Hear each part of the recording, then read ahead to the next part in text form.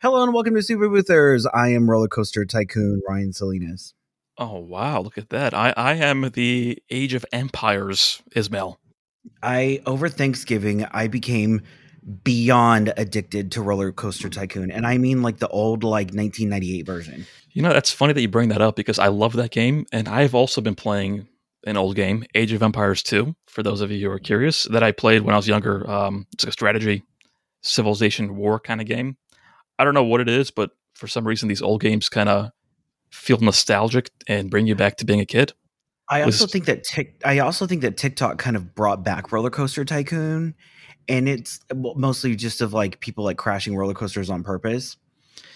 Everything comes back to TikTok with you, man. Have you noticed that? It really does. It really does. Is it me? Am I the drama? I don't think I'm the drama. Maybe God.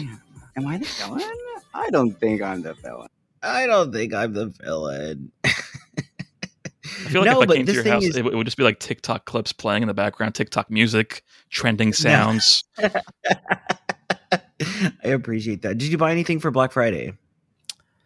I actually did not. This is the first time I didn't really buy anything. I did. I have like a software I use for one of my businesses that I took the deal, took advantage of the deal they offered, but otherwise I didn't really buy anything.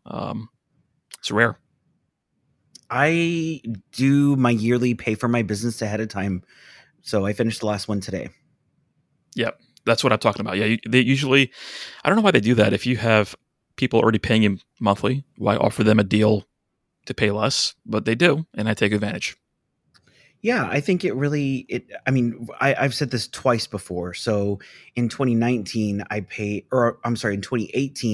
my business off. That's when I kind of like started this little trend for myself. And every software that I use for the business, if they offered a Black Friday sale or Cyber Monday sale, that's when I purchased it and essentially paid for the entire business in full ahead of time. And this is 18, 19, 20, fourth year I've done it. Yeah, I mean, it makes sense. It's a good hack for people listening. Well, it's not even a hack. It's just like if you have, a backlog of cash and you just have to dump it. I mean, that's a great way to do it. Yep. But I'm excited today, Ryan. I'm excited because we're doing our first interview in quite a long time. So I am happy to announce Mike Anderson is on this call with us. Mike owns a photo booth company in New Jersey, and we'll get into his story. I've also actually interviewed Mike on my other podcast about his real estate investing that people can check out if they're interested. But Mike, welcome to the show. Hey guys, thanks for having me on the show. Appreciate it. Hi, Mike. Mike is the man. Mike, I actually met Mike years ago at the Photo Booth Expo in person, and I think we've always interacted in the Facebook groups. A lot of you listening may recognize him. He's very helpful and active there. But I think for people who don't know, what I found really fascinating is that Mike recently just sold his photo booth company, and I thought that'd be a great opportunity to bring him on here and talk about that for everybody, because I think a lot of us fall into the trap of, trying to build income and build the business, but we really end up just building a job. And I think Mike did a really good job of building a business instead and showing that there's value in building the brand, building the processes and stuff like that. So I'd really look forward to getting into that. But I think for everyone's benefit, Mike, if you don't mind just giving a little bit of a backstory, how did you get into the photo booth industry and why? Why'd you get into the business? Yeah, absolutely.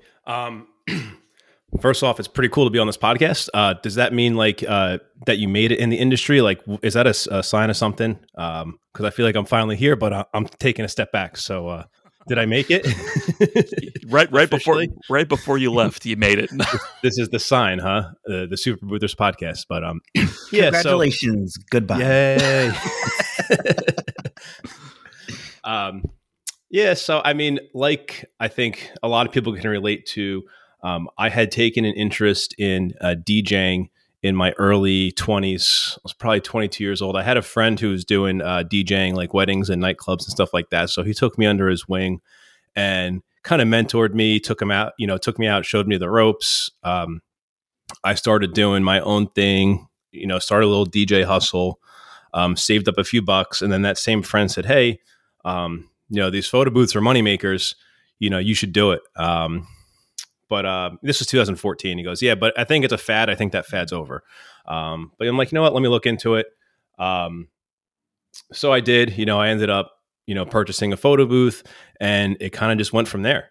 I don't want to dive too deep into that yet, because I'd like to just break down some of those details of how I was starting out and, how it came to a business from just, a guy with a photo booth. But, so I started back in 2014 and I'm ending now, end of 2021. So it's been about a 7-year ride. Learned a lot about business, learned a lot about myself, learned a lot about, I guess, everything. So what was the original photo booth that you purchased? I'm just kind of curious. Oh God, that's embarrassing. No, well, it's not as embarrassing as mine, I don't think. No, I purchased, this is a good story. My first photo booth, and you're an OG if you know this name. So the first photo booth I purchased was from Roland Elliott. I knew that sound yes. Was coming. That is a perfect button to be able to use. I don't think he's listening to this, so I'll just tell it all. So I was obviously drawn to the price point. Hold on, and wait. I think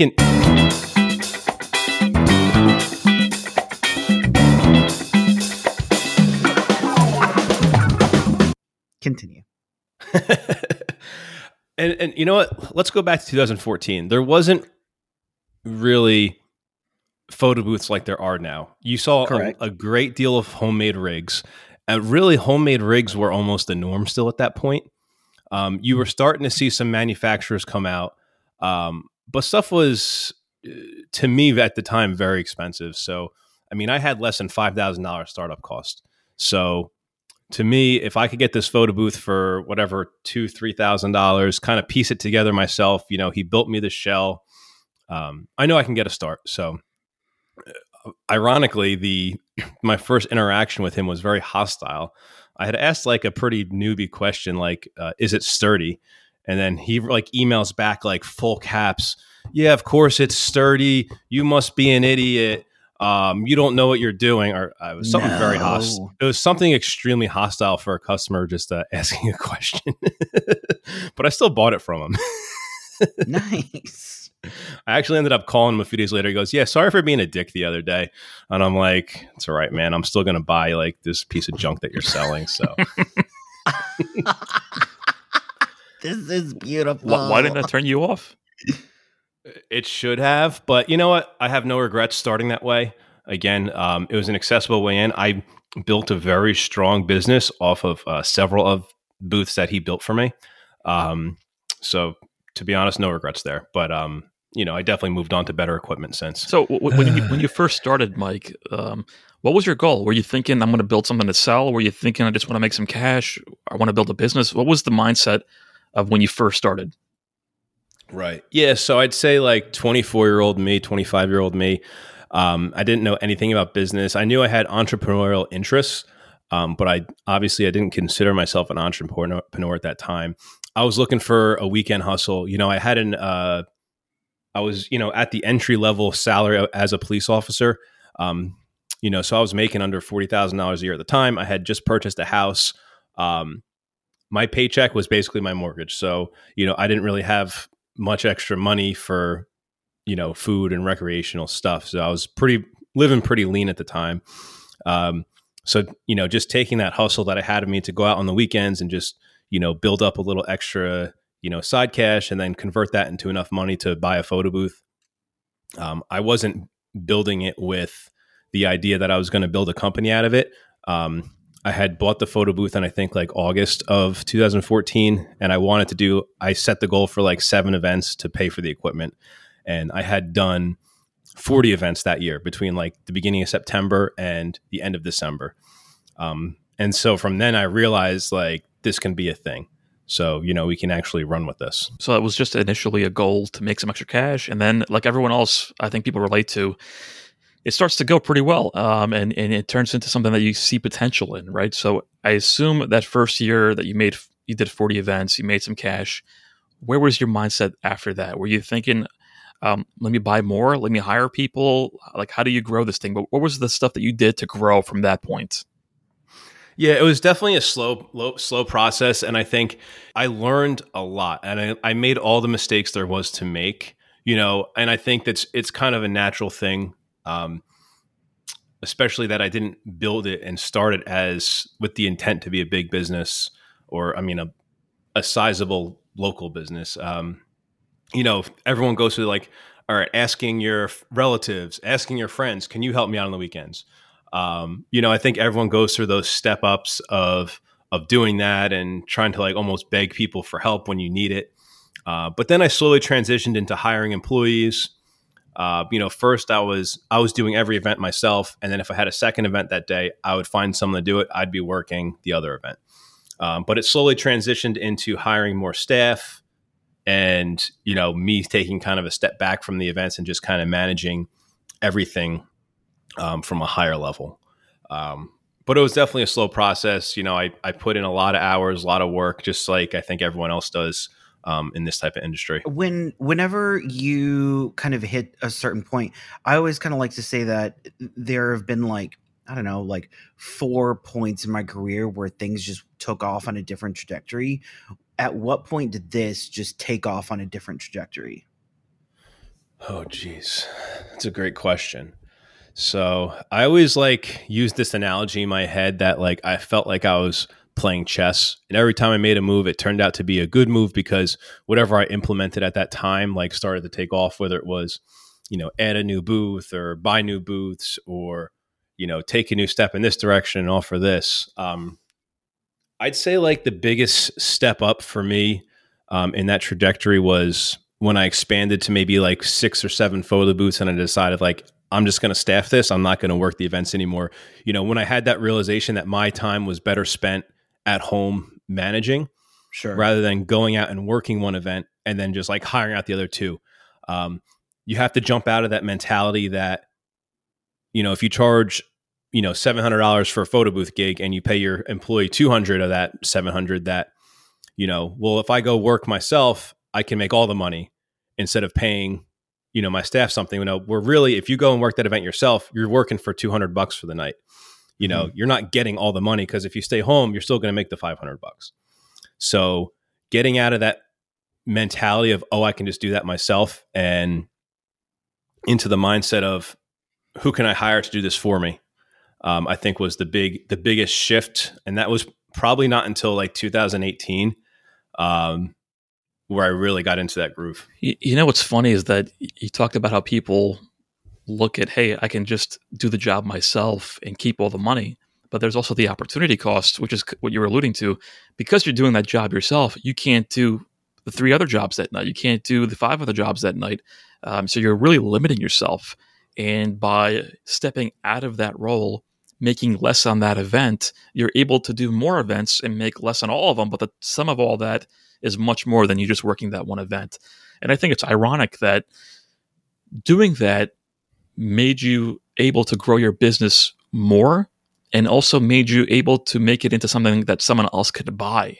So people that are stuck in that operator mentality really limit themselves. And I think, Mike, about this book, and I think we mentioned it with Ryan too, the E-Myth Revisited, which I'll link to in the show notes, is all about this, where they uncover the reason most businesses fail is that the person running the business never treats it like a business.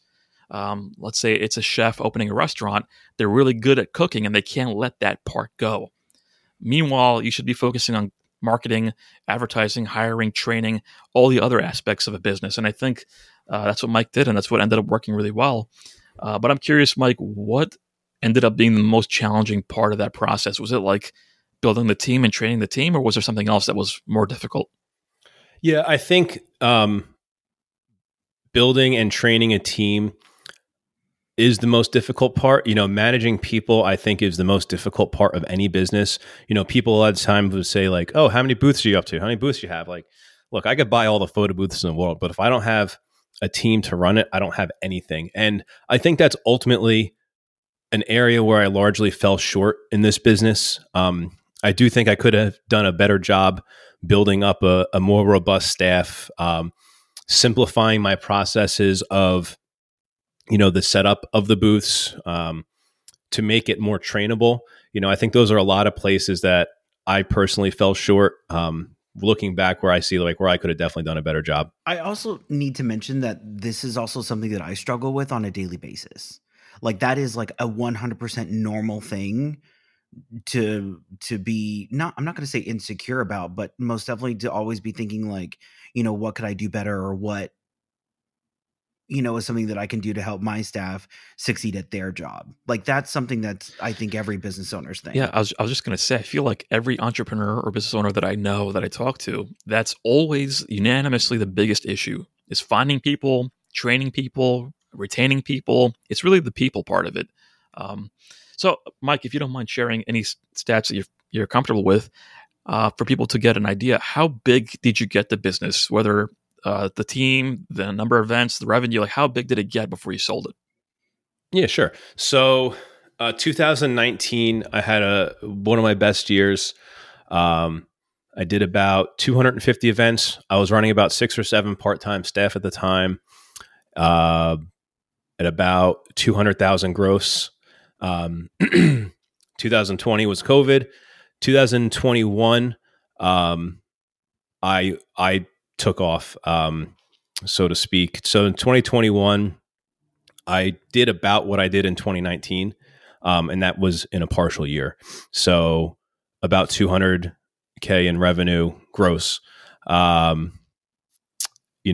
220 events, a little less events, but much higher price point per event. And that was just really with events starting from May until like now, like the end of November. But yeah, COVID was a big shift for me. If you want me to kind of maybe get into that, because I think that was an important like entrepreneur shift for me as well. Yeah, let's get into it. What do you mean? What was the shift? End of 2019, I think I was just, even though I was hiring staff to do all my events, I was just run down, right? Like, you're doing 250 events a year while working a full-time job. And if you don't have the right systems and processes in place to automate things for you, you're going to get worn out. So I had started the shift. I had, switched to a CRM that was more conducive to automations, which I think is hugely important and way undervalued. But then when COVID hit, and I hate the word COVID hit, so I can't believe I just said that. But when COVID started, I was just happier as a person. I wasn't working during the week and then just getting worn out on the weekends doing my photo booth events. I saw life through a different lens, and throughout that whole year of not doing any events, pretty much, I made that decision that, when things come back, it needs to be different. I need to look at it differently. I need to take a different approach. Things need to change. I need to apply that 80-20 business principle. What is taking 20% of my, what is taking 80% of my time, but only giving me 20% of the results, and vice versa. So let me focus on that 80%. Or those things that take me 20% of the time that give me the 80% of the results. So I applied that principle, and, it actually worked. When things came back from COVID, I increased my prices. I delegated. I took an approach that was, what do I hate doing? Like, what feels heavy to me? What tasks do I just dread doing? And like, as stupid as it sounded, like I hated on Monday morning, like doing payroll, because it took me like a half hour and I just hated doing it. So I delegated that. I hated designing 40 photo booth templates a month. That's a very mundane task.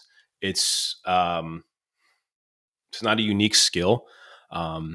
Most photo booth owners design their own templates still. So I hired that out. That lifted a huge weight off my shoulders and really allowed me to look at it as a business. I put a system in place where the template could be picked by the client, designed by the designer, and sent to my Dropbox without any interaction on my behalf.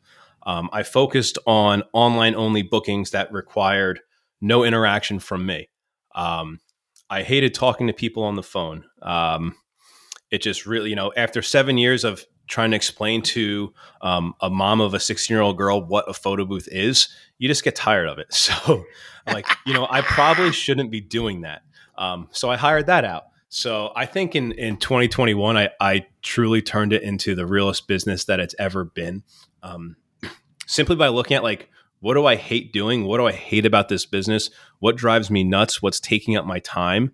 and how do I get away from actually doing those tasks? And it's actually a lot easier than you think. What did you enjoy? I enjoyed. It sounds like I hate everything, right? Well, I mean, you enjoyed the money, so we get that part. So I enjoy the problem solving, right? Because that's what you are. You're a problem solver. I enjoyed, logistically, how am I going to run 15 events in a weekend? How am I going to get all the equipment there? Who's maintaining the equipment? Who's running? That's what I enjoyed, was kind of running that machine and then seeing the payoff. I enjoyed satisfying customers. I would go to great lengths because every little detail was always very important to me when it came to these events, and things that were maybe insignificant to someone else or a client, I just always made sure little things were right. And that might also be like a downside, because big picture, letting little things slide is also probably a good thing as a business owner. But those were the things I enjoyed. So I love the anecdotes because I think a lot of people listening relate to that, right? COVID was like a self-reflection period where people will reconsidering what they're doing in their life, what they want to do, blah, blah, blah. And I'm just curious, when you were explaining all that and you finally got the business to a place where you weren't doing anything you hated, or you cut most of that out and it was really delegated, it's like a self-fulfilling business. Why at that point, out of all the years before, did you decide to sell it? Yeah, that's, I knew there was an end in sight in 2019, but I couldn't see how it was going to end. Am I just going to do this and hustle and forever? I had felt like I hit a ceiling, even though I was still growing it this year, and I know it was capable of growing more. It had reached the point that it had grown to as far as I was willing to grow it. And I wasn't willing to take the next steps necessary to get to the next levels. And even though I had taken a step back and really systematized things great, to the point where during the week, I wasn't doing much work at all. I was checking in, making sure things were good for the weekend. I would say I did less than 5 hours of work per week on this business, which I consider to be pretty good. But I think also my big downfall was I'm a little bit of an over manager, a little bit of a control freak. And I think that ultimately led to me wanting to sell the business. I just couldn't detach myself on the weekends. On a Saturday night when you have 6 events going on, and you have, even if your employees aren't reaching out to you, oh, did they make it to that event okay? Oh, did they remember to do this? Did they remember to set this background on the layout? Your mind's kind of somewhere else. And that was really taking a toll on my personal life. On my weekends where I was off of my regular job, where I felt like I couldn't physically be present in whatever I was doing. My family noticed it was taking a toll on me. My wife noticed it was taking a toll on me. So regardless of how good that paycheck looked on Monday morning, there was nothing that could remedy, in my mind at least, like that type of, kind of stress that I was experiencing on a weekly basis. The cost wasn't worth the reward. Absolutely. The juice wasn't worth the squeeze. It's exactly. It's so ironic to me that once you finally got the business to the point where you're working only 5 hours a week, that's when you felt the stress, and that's when everyone noticed it in you, and that's when you decided that you can't do it anymore. You would have thought that would have happened before, when you were working like crazy. So why do you think that happened? The stress was always there. Yeah, the stress was there, even before this year. That was just the one part that lingered, on. And you hit those phases in your life when you're in your 20s. You want to hustle. You want to make it happen. That's just your mindset. Like when I'm in my 20s, like I don't care what my time's worth. It's really not worth much. Like I'm going to do what I got to do to get shit done. But as you hit your 30s, you want to value your time more. You want a little bit of freedom. You want a little bit of financial security, financial freedom. You want to reach for that. So your 20s are kind of like building it up, hustle. I think Gary Vee says that, but then, as you hit that new phase in your life, you want to just take a step back and make things a little more passive. Yeah, I definitely feel that. I think as I've gotten older, had kids, my time has definitely become way more valuable because I just have a lot less of it. So I'm less willing to do things that I was willing to do, just a handful of years ago. So I guess, yeah, I agree and relate to that. And I think people all go through that journey in life.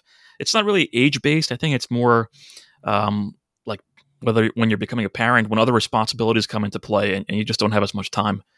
Um, I think you're right, because I think everyone hits life events at a different age, like you said. So yeah, you're right. It's not necessarily age based. I chose to have kids a little later in life. So, when I was 27, 28, I was still in the mindset of hustle, hustle, hustle, get it done, build a solid foundation for later in life, where, other people decide to have, start families when they're in their early 20s, and, they value that more at that point.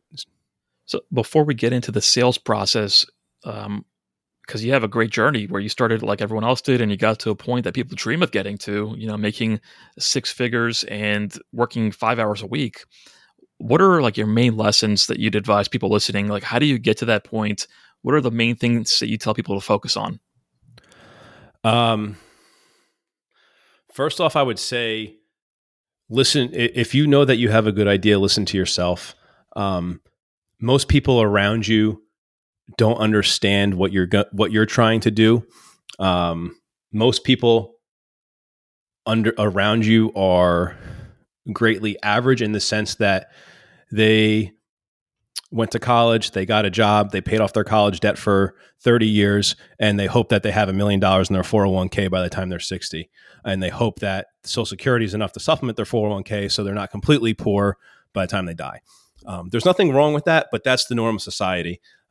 So if you have an aspiration to start something on your own, just listen to yourself, surround yourself with other people that are like-minded.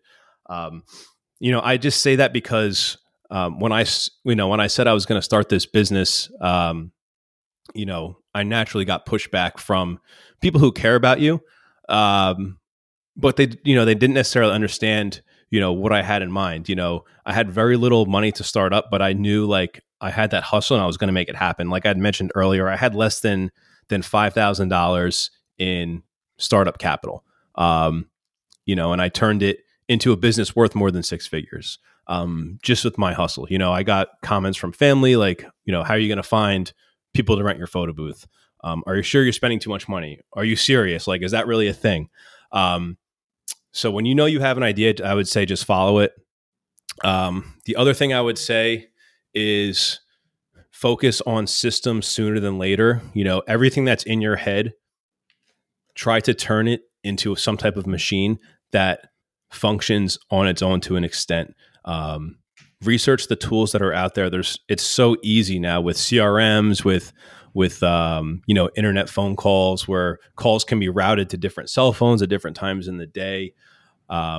It's so easy and inexpensive to really take a step out of your business and automate things. So anytime you find yourself, I'll just do that. I'll just do that. Challenge yourself to say, well, what if I can't do that? Like kind of go into it with that mindset. Like if you're stuck at home, right, all you have is your phone and your computer and everything else has to get done for you. How is this business going to run? If you turn your phone off for 2 weeks, what's going to happen to your business? And make that a test. If I had to shut my phone off for 2 weeks, if I was off the grid, where would my business fail? For 99% of people, probably including my business, it would fail within the first 3 days. It just wouldn't be able to function. So, get into that mentality too. So whenever it came to selling the business, did you put it out there? Were you approached? How did that go down? Yeah. So I had thrown around the idea of selling the business during COVID. During COVID, I was in the back of my mind, I'm like, this is the beginning of the end. I'm seeing the light. I'm seeing freedom. Even though I'm not making money, I'm happy. Then, things started picking back up after COVID, and I just got right back into the grind like I was in 2019. I started doing things better. I started improving. Business was great. Business was better than 2019 and 2021, whereas a lot of other companies were still experiencing reduced business. I had that idea in the back of my mind, and I just was getting super frustrated because I couldn't keep staff. A lot of people that my main core were losing interest. So I had put together a Facebook post one night, probably like 10 o'clock at night, in like July, maybe June or July of this year, saying, photo booth business for sale. Here's the amount of leads I'm getting. Here's the amount of bookings I did in 2019. Here's the equipment I have. If anyone's interested, let me know. And I got like zero response from it. But a lot of people that I networked with and were close with were aware of what was going on. So by September, I would say I had gotten approached by a first potential buyer. Yeah, so someone had reached out because basically that Facebook post had just trickled via word of mouth. I had made that post, but I wasn't actively, other than making that post, trying to, make this business sell. So I'm like, yeah, it's out there. If I get an offer, I get an offer. If not, I'm stuck running this business. Someone had reached out. They were another local company. They actually ran a similar brand name than I was running, because it was a localized name. The name is based on the location of where we are. So they had reached out. I had spoken to them a little bit. I found that they used like similar CRM system that I was using. They were in the same area, so I thought it was a good fit. I met with them. I gave them my asking price, which was, just to be transparent, $175,000. That was for the entire business, whatever would come with that business, the website, the leads, the equipment, whatever. Phone number. Yeah. The phone, basically anything that represents the brand. If you go online and search my company, it would go to whoever purchased the business. They had offered me much lower than that, which I expected. I wasn't insulted by the offer by any means. They just didn't value the intangible things that were present that I knew had value. Their offer was more consistent with someone just buying equipment, to be honest. And I was selling more than that. And I knew if I wanted to just, cut every tie for every future event I had and just sell the equipment, I could do that. So me turning down their offer was really of no risk. So I passed on that. A few weeks later, that kind of actually lit the fire under my ass to really, start looking for a buyer. Because I kind of saw the light at the end of that tunnel. At some point, I was like really hoping they were going to buy it. I was really hoping we were going to come to a deal, but just the terms weren't right. So I reached out to another company I knew, and they were along the same lines of like, yeah, it's worth the equipment and plus a little more for like your website, your phone number, and all that. Mind you, I'm getting well over 1,000 hits organically to Google, and top ranking for the top keywords. Organically, my site was ranking very well and just doing very well. I had over 100 reviews across Google, Wedding Wire, The Knot, all those sites. So I felt that I had a really strong brand, and I felt like that wasn't given the proper value. So I was actually about to lock up a deal with that company because their offer was a little better. It did, it represented the equipment, and I would say, and then some value above that. I was happy with it. It was enough for me to, wipe my hands clean and walk away. But then before I signed with them, someone had just reached out to me out of the blue and said, "Hey, I heard that. I don't know if this is the right company, but I hear you might be selling your photo booth company. If you are, can you please give me a call?"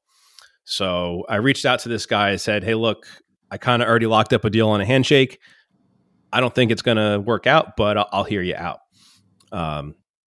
So his angle is, look, I already run my own photo booth company in North Jersey. I'm not really interested in your equipment. I just want your brand. I see your brand. I see what it can do.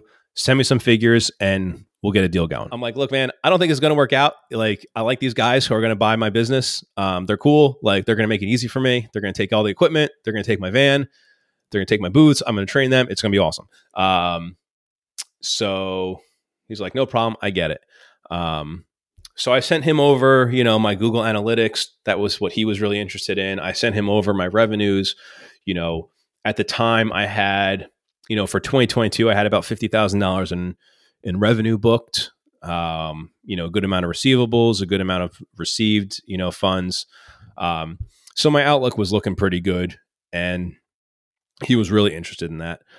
So he pretty much made me an offer, said, hey, look, he first wanted to do kind of a partnership split where it would be a revenue split until I was paid a certain amount and then I was cashed out. I'm like, look, that doesn't really work for me, because if you take over the company and then, drive it into the ground, I'm never going to get paid. I'm not looking to do that.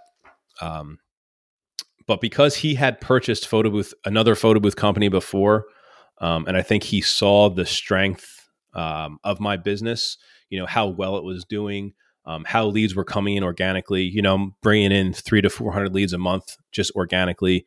I'm converting a good number without any effort. I was not doing any follow-up, so I knew I was leaving a lot of money on the table there, just because I was just a little bit burnt out and I hadn't put the systems in place for, hiring people to do the follow-up. So he had made me an offer that was better than the other two offers, but it was just for the intangible assets, which would be the website, the phone number, the the Wedding Wire accounts, the Yelp account, Facebook, Instagram, all those things minus the equipment. And then it gave me the freedom to liquidate the equipment for additional income. So that's what I ended up going with. I mean, I knew the story before you got on here, and I just always found it fascinating because, kind of like the beginning of your story, right? Most people just value photo booth companies on the equipment, and that's what everyone says and what everyone offers and what everyone thinks. But you stuck to your guns, and you knew there was more value in the brand, in the business aspect of it, which I loved. And I think that's a big message for people listening. And that's really why I wanted you to come on here, because it's not just valued on the equipment, right? And I wonder, like you said, you had $50,000 of bookings for the next year. Why wouldn't they value that? Why wouldn't they value the number of leads that are coming in? Like, there's it's a business in a box. Anybody can, it's not hard doing events. It's hard building a business that has 1,000 leads a month, that has a brand name built and has all these reviews. I think that is where the real value is, and it always baffles me that no one sees it that way. Yeah, and like I said earlier, like anyone can go buy equipment. So, if you're going to get this business, there's a value there for everything that's coming in. I took a lot of pride, and I put a lot of value in the systems that I built, because even talking to these other owners, they weren't running the level of systems that I was, and I felt like I wasn't even doing that good a job of it, because I had read the E-Myth. I had known the entrepreneurial struggle about getting stuck in your business, and I felt like I was there. And then when I'm talking to these other people, they're like, yeah, I do this myself. I do this myself. I do this myself. I do this myself. I'm like, do you have any free time? How are you focusing your time on growing the business? And obviously it's not a dig at them. It's just that's, I think, the norm in the event industry.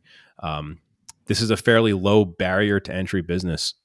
The other frustrating thing too is when you sell for equipment, like the only reason someone's going to buy the equipment from you is because it's discounted, right? So you're not even getting your money back on the equipment. So I think that's a horrible way of looking at selling your business, and it neglects all the other work, the intangibles that you put in and built over time. So I'm just curious, like, what gave you the confidence to be like, no, I'm not doing it that way. Someone's going to pay me for the brand. It was, I knew that it was there. I know that there's value in my phone ringing weekly in the 300 to 400 leads a month that I was getting. Someone's going to pay for that. It's just a matter of finding the right person to take that, who's actually going to see that value. And once I really got into it, it really wasn't that hard to find. Once I actually got out there and kind of made it known. If I tried harder, I probably could have fielded more offers and, maybe even gotten a better offer. But, I wasn't really looking to do that. I just wanted to kind of get it sold, easy sale, everyone's happy. But yeah, I think if you're running a photo booth business and you look at the value of your business as the value of the equipment, you're probably structuring your business the wrong way. As I mentioned earlier, try to build a machine, look at the things that you're doing yourself and say, even if it's just writing it in a manual, if I got hit by a bus tomorrow, how is this business going to run without me? And try to look at the business as its own thing, not just you as, hey, the photo booth guy who's making all this happen. If that makes sense. I mean, Ryan, would you ever sell your business just for the equipment? I know the answer. It would have to be a dark and gloomy day for that to happen. Truthfully, someone could probably do that if they caught me at the right moment. Like there would be a 15-minute window where I would just sell off everything, and then I'd come to my senses and realize, okay, that probably wasn't a good idea.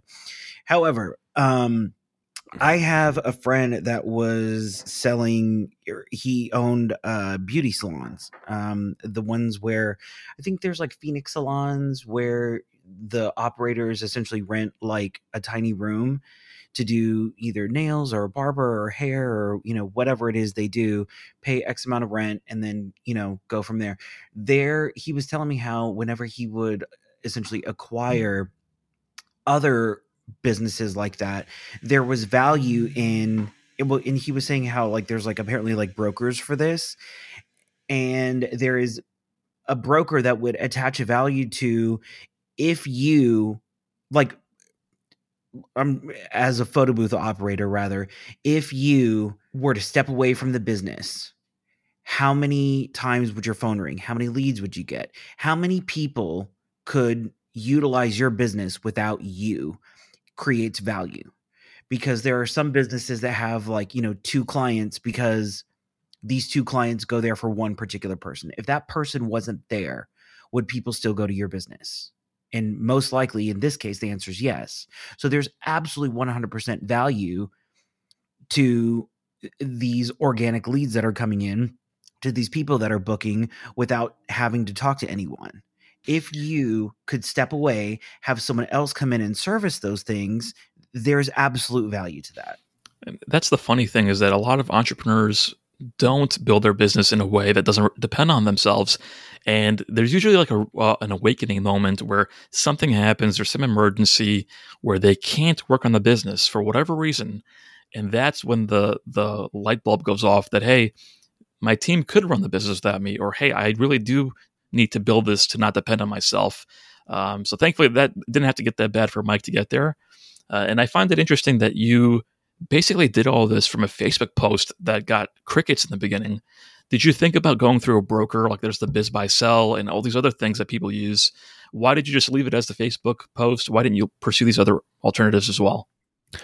No, I didn't feel like I needed to go through a broker because I feel like the community is tight enough, in my local market where everyone kind of knows who everyone is, what everyone's doing, who the big players are. And I knew that if I aggressively went out there and just started personally reaching out to a lot of people and said, hey, even if you're not interested, I know that at least like 3 other company owners who might be interested. So the second I started doing that was when I started sparking up interest. So I knew that wasn't going to be necessary because there are people out there that want to grow their businesses, in my market, that want to hustle and that definitely are looking to take on a company like mine. And what does the closing look like? Like, is it just, here's the money, I'm done?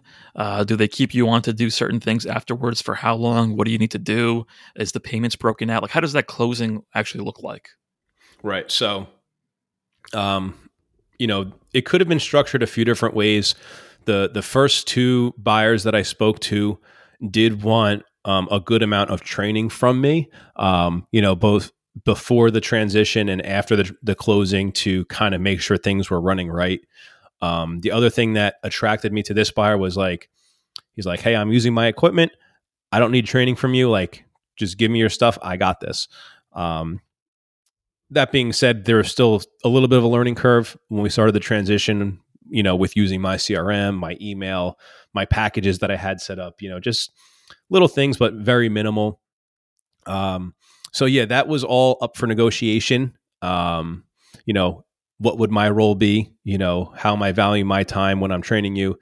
That was all up for negotiation. And none of the buyers had made me a full cash offer, meaning that I wasn't going to receive the full check the day of the closing, which was more than reasonable for me. Other people might not think that, but no one's going to give you a check for $100,000 in this industry. Not likely. And it was funny because I had posted. Sorry, Good. but if you but let's say you went to a broker and you went to someone that is not in this industry that was, I'm not going to say convinced, but if they were like, hey, have you thought about doing this and getting someone else to run it as like an investment, and you could have got that large check from someone outside, would you have considered that? Or do you just not see the likelihood of that happening, so you just, write it off in your head? I don't see the likelihood because, Ryan, what was missing? What I think is missing from 99% of photo booth businesses is I'm still an employee in my own business. So I don't feel like I could be wrong here, but I don't feel like going to a broker and saying, here's this business. It's, it's running with a general manager in place, and where a real investor could really pick that up and write a check for it. Does that make sense? I feel like when I'm selling the business, I'm also giving it with the vacant role of general manager that needs to be filled by someone who was going to step in and take my role, which why I felt like it made more sense to sell it to someone else who was already experienced in the industry. Sure. So I guess, how do you feel now? Like I'm sure you're very happy that you got there, but there's also some sad feelings of like, you can't go to the expo no more, man. You can't have fun in Vegas with us anymore. Yeah, I can still, yeah. And I had thought about that. What's my involvement in the industry going to be?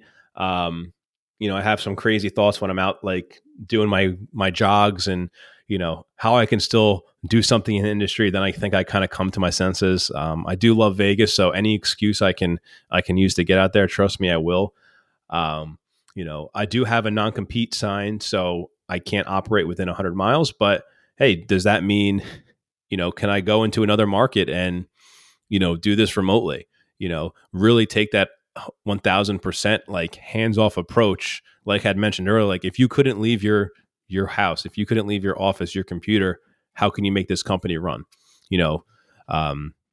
Forcefully, how do you do that when you have no other choice? That's like the epitome of an entrepreneur. You finally got the guts to sell and exit, and you're still, thinking about it on your jogs. Like, how do I start something 100 miles away? I'm like, do I manufacture booths? Do I do this? Do I do that? One thing I will say is I am considering doing some type of one-on-one mentoring, some type of paid mentoring. I'd like to, give back from everything I've learned from everyone over the years. I do feel that I've become very proficient at, knowing the equipment, knowing the business, knowing the ins and outs and things, knowing how to run a photo booth business. So I see a lot of people in the Facebook groups, struggling a little bit. So I'd like to be there. If anyone's ever interested, I'd like to be there to maybe, help those people out on a one-on-one basis. So I think that might be a good way to stay connected for a little bit. Yeah, and I think if there's anyone suited for that, it'd be you. And you don't want, right? It wasn't all for nothing. You did end up selling the business and making money along the way. But all these connections that you built, all this knowledge that you built, you don't want to just completely let it go. I think it's more of a question of how do you live the life that you want to live, right? And it sounds like that the business wasn't fitting your lifestyle anymore at this point, and maybe doing like the mentoring and doing the other stuff. Like I know you're into real estate and you're investing in real estate with your full-time job, kind of more suits the lifestyle that you're trying to build for the next 10 years. Like you said, it was really a good point. Everyone is always in a different stage. So you're now getting to a different stage of your life. You want to let the business go and do something else. Meanwhile, there's other people that want to grab that business and they're getting into the other stage that you're just exiting. So I think that's like the great thing about capitalism and the economy and the market. There's always people coming in, people leaving, people entering. And I think that's why this industry has so much legs going forward too, is for everybody that's leaving, whether because of COVID or whether because of anything else, there's like 10 people jumping in now because like Mike kind of alluded to in the beginning, it's never been easier to build this business, to implement these processes. There's a lot of software, there's a lot of tools, and entrepreneurship is getting easier across the board. And it's exciting to see so many people jumping in. And I think with my rant there, I'll just let it go to Mike here for any parting words of advice and wisdom for people before we let you go. Yeah, and to your point, like you said, when I hand over that that business to someone else, because it's not the right thing for me anymore, it might be the right thing for him, because I truly believe that business is ready to double or triple in size. Like I said, I was only converting maybe like less than 10% of the leads. It should be higher than that.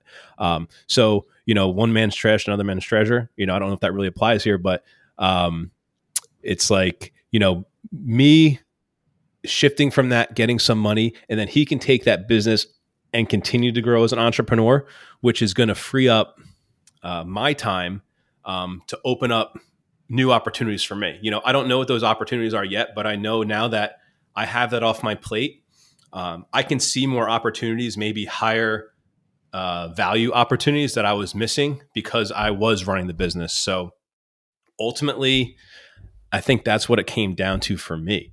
The cash flow was incredible. I was doing better than ever, but it just didn't fit my lifestyle anymore, like you said. So just opening up new windows. I don't know what that is yet.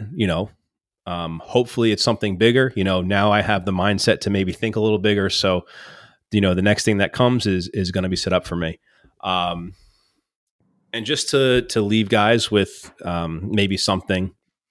I think just to summarize, I think everything that I went through over the last 7 years, I started with just an idea. I didn't have any money.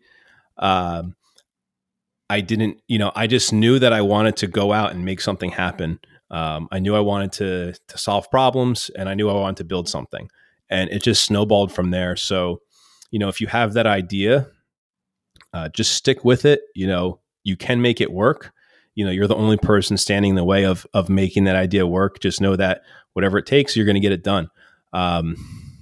If you are looking to possibly sell your company in the future, try to early start converting it into more of a systematized thing. Even if you're still kind of checking in on the day-to-day operations, build up those systems, those mundane tasks that you're doing, create a position for that, have someone else doing it. And if you're having trouble with that, seek help, who can help you get this into more of kind of a self-running machine. I always call it a machine because that's how I kind of think of it. How am I going to make this machine run without me? I kind of tried to get into that mindset. Mike, thanks so much for joining us today. Appreciate it, Mike. Congratulations. Yeah, thanks for having me.